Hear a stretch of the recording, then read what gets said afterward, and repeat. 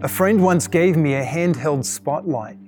It plugged into the cigarette lighter of my pickup, but the amazing thing was that it was 1 million candle power. You could shine that thing at your hand and see through your hand. You could see all of the veins inside of your hand. It was really a little spooky. It would have been more impressive if my hand had have been able to shine with 1 million candle power. Maybe that was a similar experience to what 3 of Jesus' disciples had. They were up on the mountain with him when suddenly he was transfigured, his appearance changed, and he began to shine bright like the sun. Even his clothes were glowing.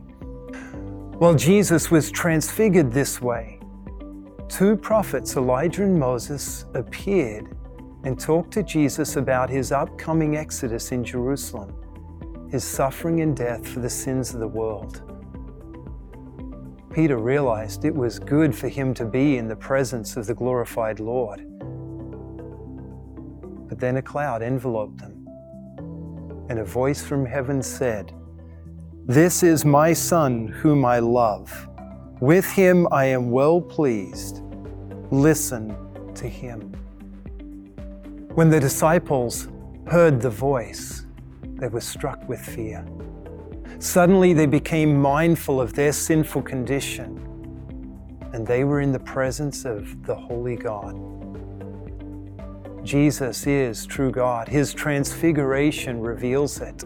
And even the Father's voice tells us that He is God's Son whom He loves. God the Father was pleased to send His Son to suffer and die for the sins of the world. Maybe you're terrified at the thought of God because of your sins. Take heart, do not be afraid, because Jesus is your Savior too. God came in the flesh to take away your sins so that one day you will see His glory in heaven. Amen.